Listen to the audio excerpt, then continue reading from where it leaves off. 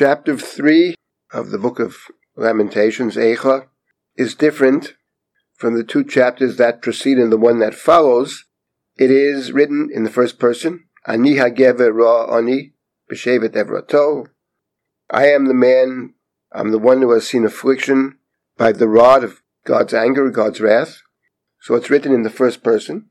The verses are short, and instead of the one letter beginning alphabet, the alphabet, in chapter 3 there are 3 alepphs and 3 bets and 3 gimels. And there is a practice that is found in many places that the chanting of chapter 3 is different from the chanting of the rest of Eicha, the familiar Eicha tune. But chapter 3, there are customs to sing it differently. Now there is a tradition that ascribes this chapter in particular to the prophet Yirmiyahu, to Jeremiah. Ani hagever ra ani b'shevet evrato. I am the one who has seen affliction. That is to say, the other prophets prophesied in general about impending doom, but they didn't have to live through it. And I am the one who not just talked about it, but also lives through it. That's a tradition. But in point of fact, this chapter, Ani hagever, which is written from the standpoint of the individual, can be any individual, and it is a very important complement to what precedes and what follows. The description in chapter 3 of this person, Ani, I am the one, who suffers, here there's a very important point, and that is that everybody's suffering is unique. Everybody experiences their own suffering, and everybody's suffering is different. There's no such thing as the sum total of human suffering. I believe C.S. Lewis said that, because everybody's suffering is unique and special, and you can't combine the suffering of one and the other. And in point of fact, this chapter describes the suffering of one person, and the suffering over here in this chapter, to a very great extent, is psychological. The first 20 or so verses is a description of what this person is feeling. Oti nahag vayolach choshech v'lo or. He, God, has led me and brought me into darkness but not light. And the description goes on. The idea of darkness is found also in the 6th verse. B'machashakim hoshivani kimetei olam. Machashakim are dark places. Set me in dark places as those who are long ago dead. Next verse. Godar ba'adi. God has hedged me in. V'lo eitzei. A sense I can't escape. I'm stuck. I have no place to go. And gam ki ezak vashaveya satam tfilati.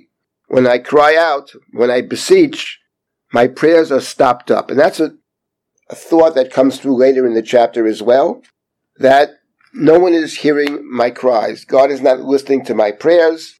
There's no one to turn to. And this is the description that we have in the first 20 or so verses of chapter 3. In verse 18, V'omar avad nitzchi. V'tochalti me Hashem. I said, Avad nitzchi. Nitzchi could be my strength. I said, or I thought, my strength is lost, and my hope from God. There's a sense of hopelessness that pervades the beginning of chapter 3, and to some extent we deal with it throughout the entire chapter. And then there's a turning point, or the first of more than one turning point in the chapter. Zachar tizkar v'tashuach alai nafshi. So the person in the story says, Zachar tizkar, in verse number 20, remember my affliction and misery, the wormwood and the gall, la'no avarosh. Zachar ani umrudi la'no avarosh, Zachar tizkar v'tashuach alai nafshi, zot ashiva libi al kein ochio. This ashiva libi, this my soul still has in remembrance, and is bowed down within me. So there's something about my soul.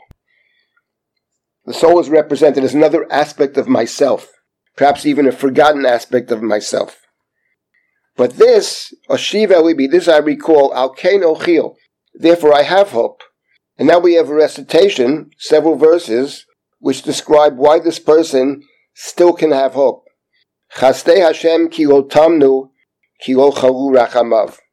The mercies of God, lo tamnu, has not ceased. Not ceased. Lo chalu rachamav God's compassions do not fail. And now we have several verses where the person in the chapter, is recalling thoughts about God. Maybe thoughts this person had learned as a youngster, repeating these thoughts, that there is hope. Tov Hashem l'kovav l'nefesh tidrashenu. God will do good to those who seek out, who beseech God. L'nefesh tidrashenu.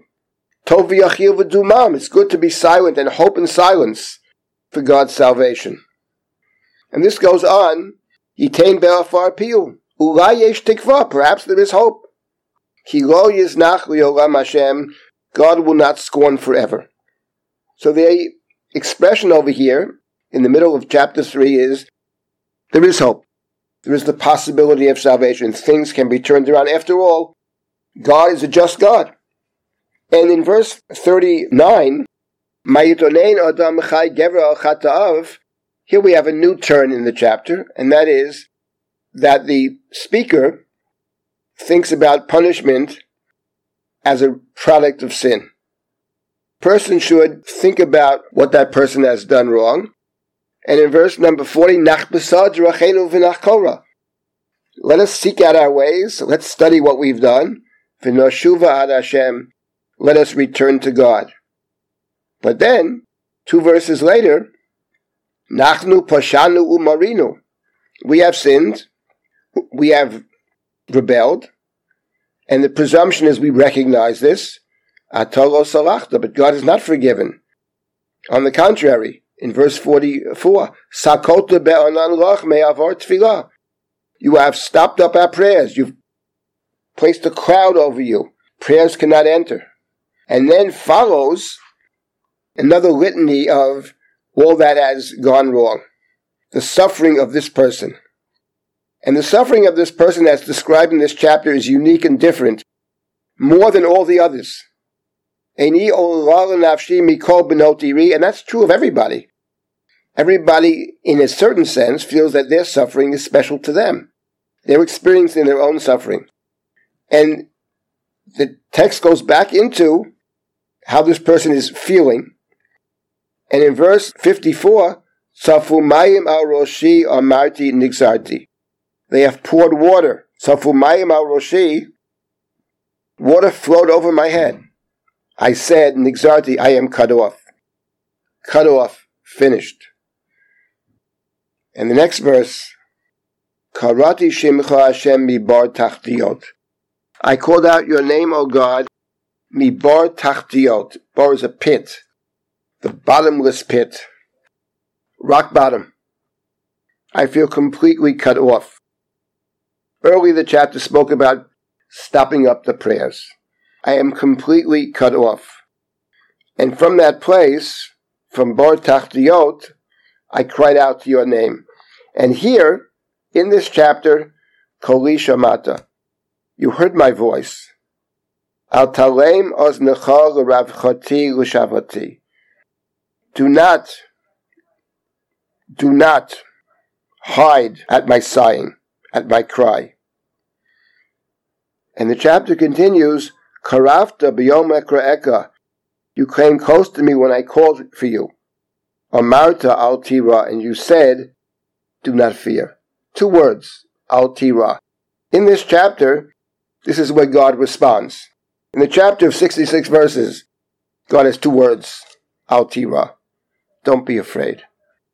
What the chapter is describing over here is this individual person's despair, questioning, resolve, disappointment, and finally from the absolute rock bottom cries out, and 2 words, don't fear, have no fear. And from this point on till the end of the chapter, the speaker comes across in a completely different way. Comes to believe that there will be an answer, that God will someday respond. And the chapter here, as did the previous chapter, calls for God to put a curse on the enemies, pursue them in anger, and destroy them from under the heavens of the Lord. The previous chapter knows so much. The next chapter actually is a specific call for God to take revenge against the enemies of Israel, specifically Edom. And this call for vengeance may disturb some people, but actually, I find it very powerful. Part of the problem of suffering is that the victim often can come to believe that in some sense they deserve it. Now that sounds very strange to many people, but on some level, human nature dictates that, well, maybe I did something wrong, maybe the others are correct. So the call for vengeance, the call for punishment of the oppressor, is actually a very important step in coming to a true recognition of where we stand, where the victim stands. That's not to say that the victim is a purely innocent person.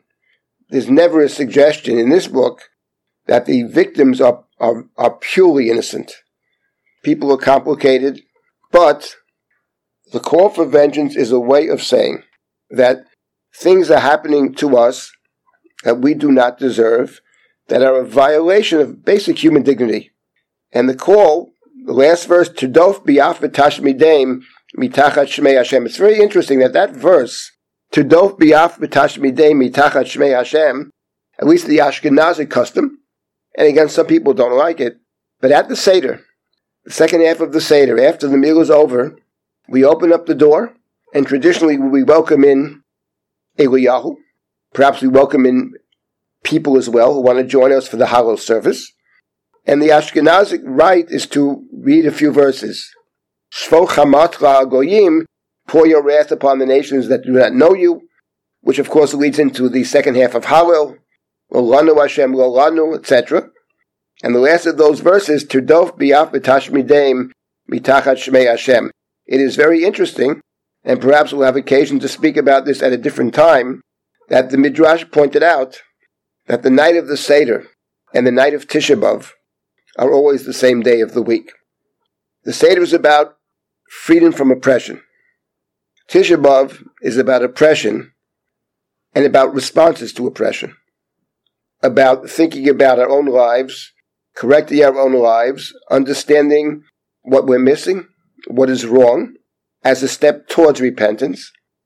And it is striking that this last verse of the most personal statement of Eicha, chapter 3, is a verse that is reserved as well, at least the custom of the Ashkenazim, is to recite this last verse as we're about to complete the Hallel at the Seder.